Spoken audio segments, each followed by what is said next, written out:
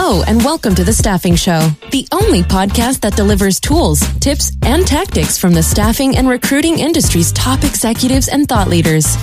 So we're here in Vegas for the Travelers Conference talking to Earl Dalton, CNO at Carousel. Thanks for joining us. Absolutely. It is my pleasure. So you just gave a talk just minutes ago on overcoming conflict on travel nursing assignments. Can you give our listeners a little recap of that talk? Absolutely. I'd love to. So my discussion today was with and targeted for nurses that are on assignment. And really, it talks about a couple of different things. I think at the highest level, it talks about the perfect storm that is sort of happening, I think, at the bedside in the United States right now. So the government is trying to control spending. And, we have a runaway freight train on healthcare spending. So there are a lot of interventions at the federal level and state level trying to curtail costs. Mm-hmm. And so hospitals are being asked to do more with less. Mm-hmm. At that same time, we're at a unique point in our industry where there is a lot of folks retiring.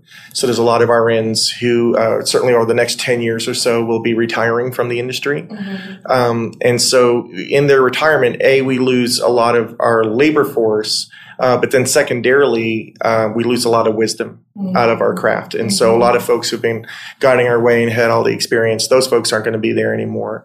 And then thirdly, I started in this talk about the stages of team formation and team development, which are forming, storming, norming, performing.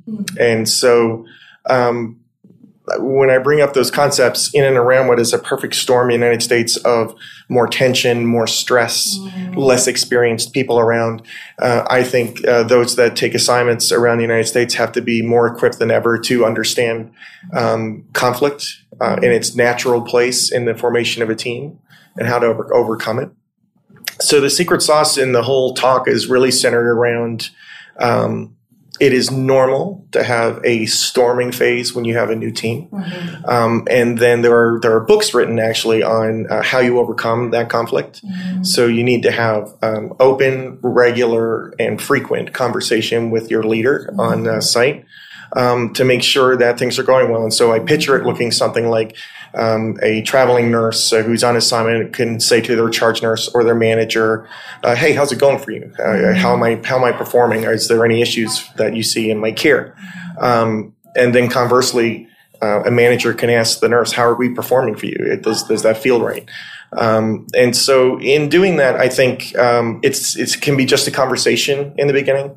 But when folks don't tackle things in the healthy way, we're sort of shaking a soda can, right? Mm-hmm. And so it's more and more pressures building up. And then it bridges over a place where there's such a divide that it can't be closed. Mm-hmm. So how that expresses for me from my chair is that all of a sudden the nurse's attendance to the job starts to go down. They're calling off shift more and more. They're less and less satisfied with the work they're doing. And that's important to me. I want people to be really happy with the work they're doing. I'd like for the hospitals and those folks to be happy with the nurses' performance as well. Those things are critically important. And I think through healthy discussion and people coming with a healthy skill set into that, it can be overcome. And so that's a lot of what that talk talks about, is that we're in a time of stress. More than we've ever been due to factors that are at a macro level, I think, affecting our industry. And then it's about the skill set of a nurse and the leader about whether you can have a healthy, regular conversation around conflict and those sorts of things. And I feel like that gives me a little window into your work as a CNO for a staffing firm for Carousel. But can you talk a little bit about that? Because it seems like a unique position. Yeah, absolutely. So it is incredibly unique for me as a nurse to sit where the nursing staff that I get a chance to work with are not directly in front of me, where I can just run floor to floor every day, as has been in my past. So we depend a lot on triggers and alerts through our recruiting staff, and account managers and folks like that to help tip us off that there might be issues on assignments for nurses. Again, one of the things that I value the most is whether or not people are having a positive experience, because I know that when folks are having a positive experience, patients will get better care, and those things have been studied. And so we listen a lot from my position about recruiters. Tell me about what you're hearing with your nurses. Are they getting to work? Are they calling off? Are they doing those sorts of things? Because those would be indicators that things aren't right. And so those are places where I get a chance to advocate for our staff, to maybe phone up a hospital and say, hey, tell me about what's happening with any one of the folks that might be working for us. So part of the role, I think, for me is to be an advocate for the nurse. And through that, I feel like I'm an advocate for the patient that they represent. And so I take that work incredibly seriously as I roll through any one of my days. Another important part of that job is being a coach, a mentor, and a developer of people. And so even when Gretzky, I'm a hockey guy, and even when Gretzky said he loved coaches that could push him and develop him into greater things. And I believe that to be true of the staff that come to work for us. They want to know where they could have done better. They want that feedback. And so part of my job is to hold a mirror up and reflect their care back to them so that they can see it in a real way that is objective, that might be themed out about things that they're good at and things that they're not good at. So they get a chance to do better. So when I sandwich those two things together, it's really about being a strong advocate for nurses who are out there doing this work and helping patients and making healthcare work better all over the country. And then I combine that with each one of those people I feel a duty to develop and to try to give them just one thing in the time they may have worked with us to, hey, you might want to think about looking at any number of things that they're doing to make sure that they get a chance to grow and develop. This episode of The Staffing Show is brought to you by Staffing Referrals, the only recruiter referral platform designed specifically for staffing firms. If you're like most staffing firms, you're probably not using a digital referral platform, which means you're missing up to 60% of your potential referral placements. That's where Staffing Referrals comes in. Their recruiter referral platform helps you capture more referrals by transforming your candidates and contractors into digital brand ambassadors. Why do staffing firms love Staffing Referrals? You'll instantly get a referral program like the ones used by Lyft, Uber, and Airbnb. Your recruiters get their very own brand ambassador program, and your company will get more referral leads than ever before. I think you should check it out. If you'd like to get more referral leads for your recruiters, check out their 90-day pilot. They're giving Staffing Show listeners $500 off their first 90 days. To claim your $500 discount, visit staffingreferrals.com/hub. I think you'll love it. It seems like you are really able to hold the patient in the center of the work that you do too. And that makes sense with your experience as a CNO. For recruiters and staffing execs who don't necessarily have that hands-on experience, do you have any advice on how they can sort of keep that quality of care at the center of the work that they do? Yeah, absolutely. So that's the hidden and third pillar of my job, if I had to say. And so you're right. As a nurse, nurses are often, I feel, called to the position. And so I feel incredible duty to the patients, whether they are directly touched by my hands or indirectly through the people that serve us. And so the third sort of role, along with being a great advocate and a great coach for our nurses, the third role I feel like I have as the CNO of Health Carousel is to help train the internal staff and reflect to them that there is a patient in the center of what we do. And so, we are deeply tied to our mission, which is to improve healthcare and improve lives. And so I hold things that are called like campfire talks, we call them, and that sort of thing. They're really sort of lunch and learn environments, that sort of thing, where we'll play out, here's what a nurse may be expressing to you, but understand the 5 patients behind her name that she's taking care of on any given assignment, and that sort of thing. And so me and the team that I'm responsible for at Health Carousel, we spend a lot of time getting in front of our recruiters and account managers, similarly, and we'll talk a lot about what does it mean to be a med-surg nurse? What does that look like? What does it mean to be an intensive care nurse? What kinds of patients are those? How did they get there? How did they get out of that place? And so we really work hard on a sort of an educational role internally in our company. And we feel pretty dedicated to that because we know that ultimately our recruiters and account managers are touching those patients through the nurses they employ, and they should know. And they should know what an impact that makes.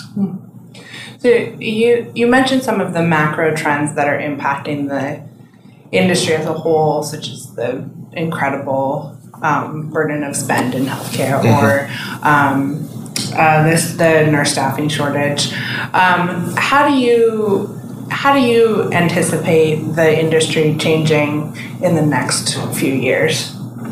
Great question. And so one of the things that's emerging out of the research that's being done around the demographics of nurses exiting through retirements, et cetera, is that it's going to be a regionally specific thing. So Ohio may not feel it as bad as Oregon, and Oregon may not feel it as bad as California, and on we go. And so it just turns out through the randomness of demographics, there are places in the country where there are younger people, and there are places just because there are older populations.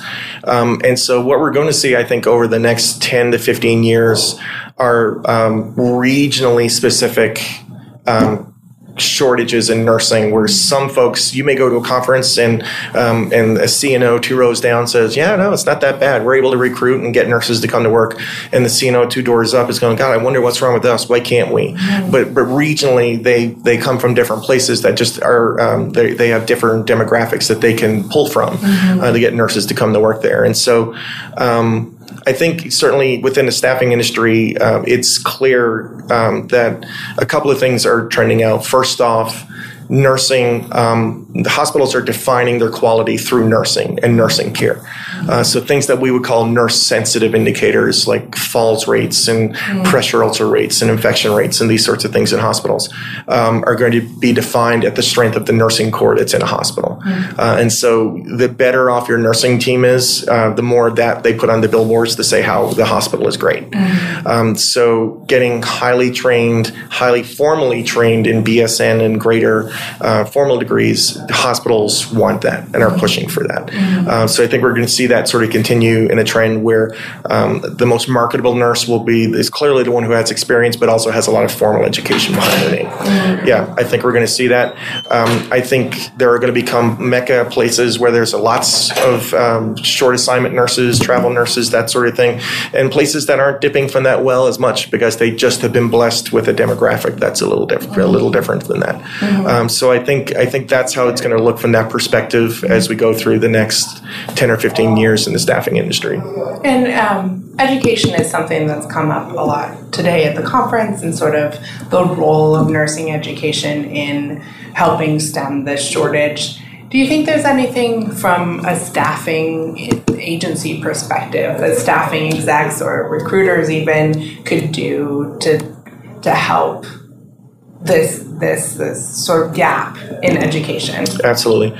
So I think the companies that are forward thinking and are investing in the development of this sector of the industry are the ones that are going to win. Because as I pointed out, even when Gretzky, his best coaches were the ones who pushed him and developed him. And so nurses in this space, what I worry about is like a nurse who sort of lives in one hospital under one roof with a leadership team gets reflected feedback a fair bit and can grow and develop with what their strengths are and what their weaknesses are because they have a fairly stable manager and a fairly stable leadership team under one roof. Nurses who jump in and out of assignments over 13 weeks over a career in many ways don't get that commonality. They don't get that same person all the time. And so I think there's a duty for the staffing companies to sort of own that that space. And so the most forward thinking of our groups are offering nurse certifications.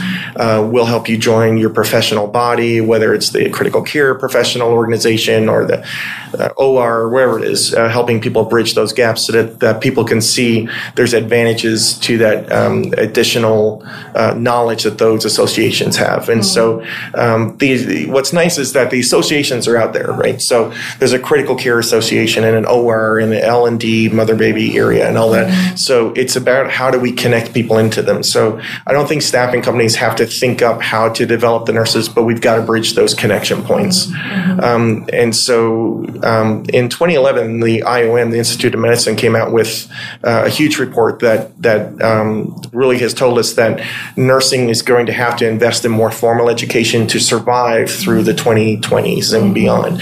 And so there's an initiative out there to have 80% of the nursing world a BSN or stronger by 2020. And in 2018, we're only about 54% of the way there. So we're not likely to hit the mark by 2020, but that's the push is for companies like the one I'm working with and folks in this sector to find a way to connect our nurses into that. And so programs of transitions of practice where I'm a med-surg nurse, but I'd like to become an ICU nurse. Well, let's guide a pathway for that. And so some of the most forward-thinking folks that I get a chance to partner with, peers of mine in the industry, we're really sort of talking about that, about what would a transition in practice look like, where a nurse is not capable of the next level of care but would like to, but constantly does 13 weeks assignments. And so how do you bridge that? And so I think that's a partnership of technology with companies like HealthStream, et cetera, which are learning management systems to give them the competencies internally, and then partner with organizations where they can express that competency and skill. Where they get floating opportunities to intensive care, et cetera, into the OR and that sort of thing. And so we're clearly doing a lot of work on that internally in Health Carousel, and some of the most forward-thinking folks in my industry are doing the same thing. We're trying to partner on those things. This episode of The Staffing Show is brought to you by Text Us. You might remember Text Us for their conversational text messaging software that helps recruiters communicate faster with candidates. Since launching 4 years ago, Text Us has become the largest provider of text messaging to the staffing industry. In fact, over 500 staffing firms choose Text Us, more than any other texting software on the market. Why are they so popular? Because getting a hold of the top talent is more difficult than ever. That's where Text Us comes in. Their real-time communication platform helps your recruiters cut through the noise and get a response. If you want to increase recruiter productivity, you should check out Text Us. You can claim your Staffing Show exclusive free 30-day pilot by visiting textus.com/hub. Just go to textus.com/hub to claim your pilot and start recruiting in real time.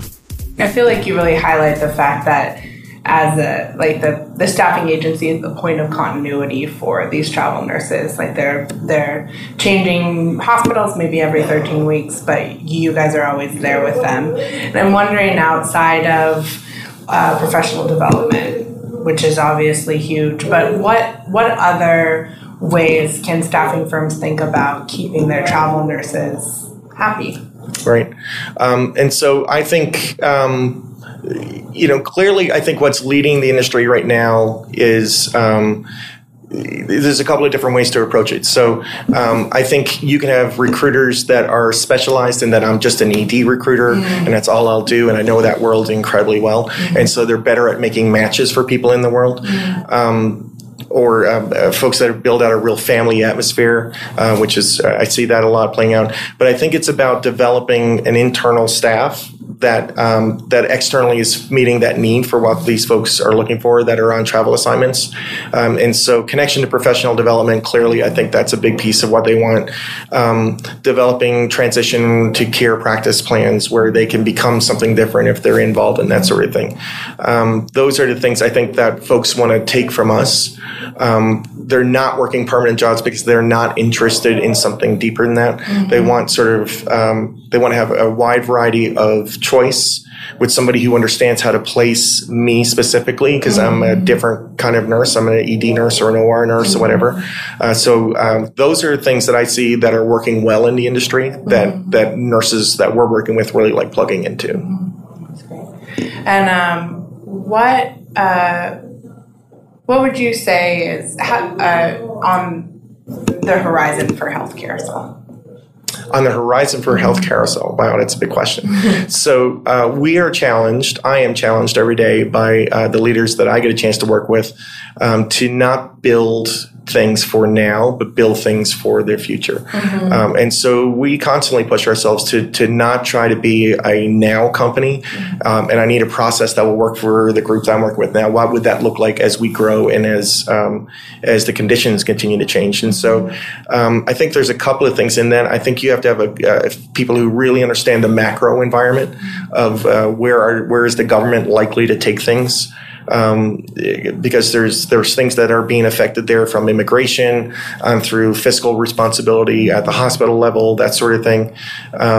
I think even at a little bit more of a micro phase, what hospitals are joining systems together. Mm-hmm. There's a lot of thought out there that the future of healthcare in a city is one super system, not multiple systems competing within a city. That there's not enough economic force in that. So I think the companies that will succeed in the future are really understanding what the government is trending to do, and what the legislation will look like. I think smart business analytics around what companies do we see partnering together, one's buying the other out, that sort of thing, from a hospital perspective, will really guide where folks go for the future.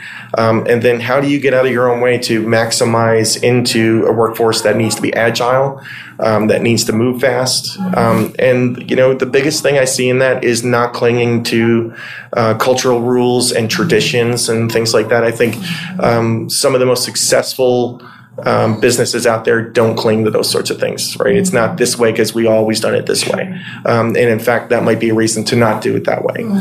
So I really feel like the leadership that I get a chance to work with really do push us to how do we do it different tomorrow than we're doing it today. Thanks for listening to The Staffing Show. Don't forget to sign up for our newsletter at staffinghub.com to never miss an episode. Until next time.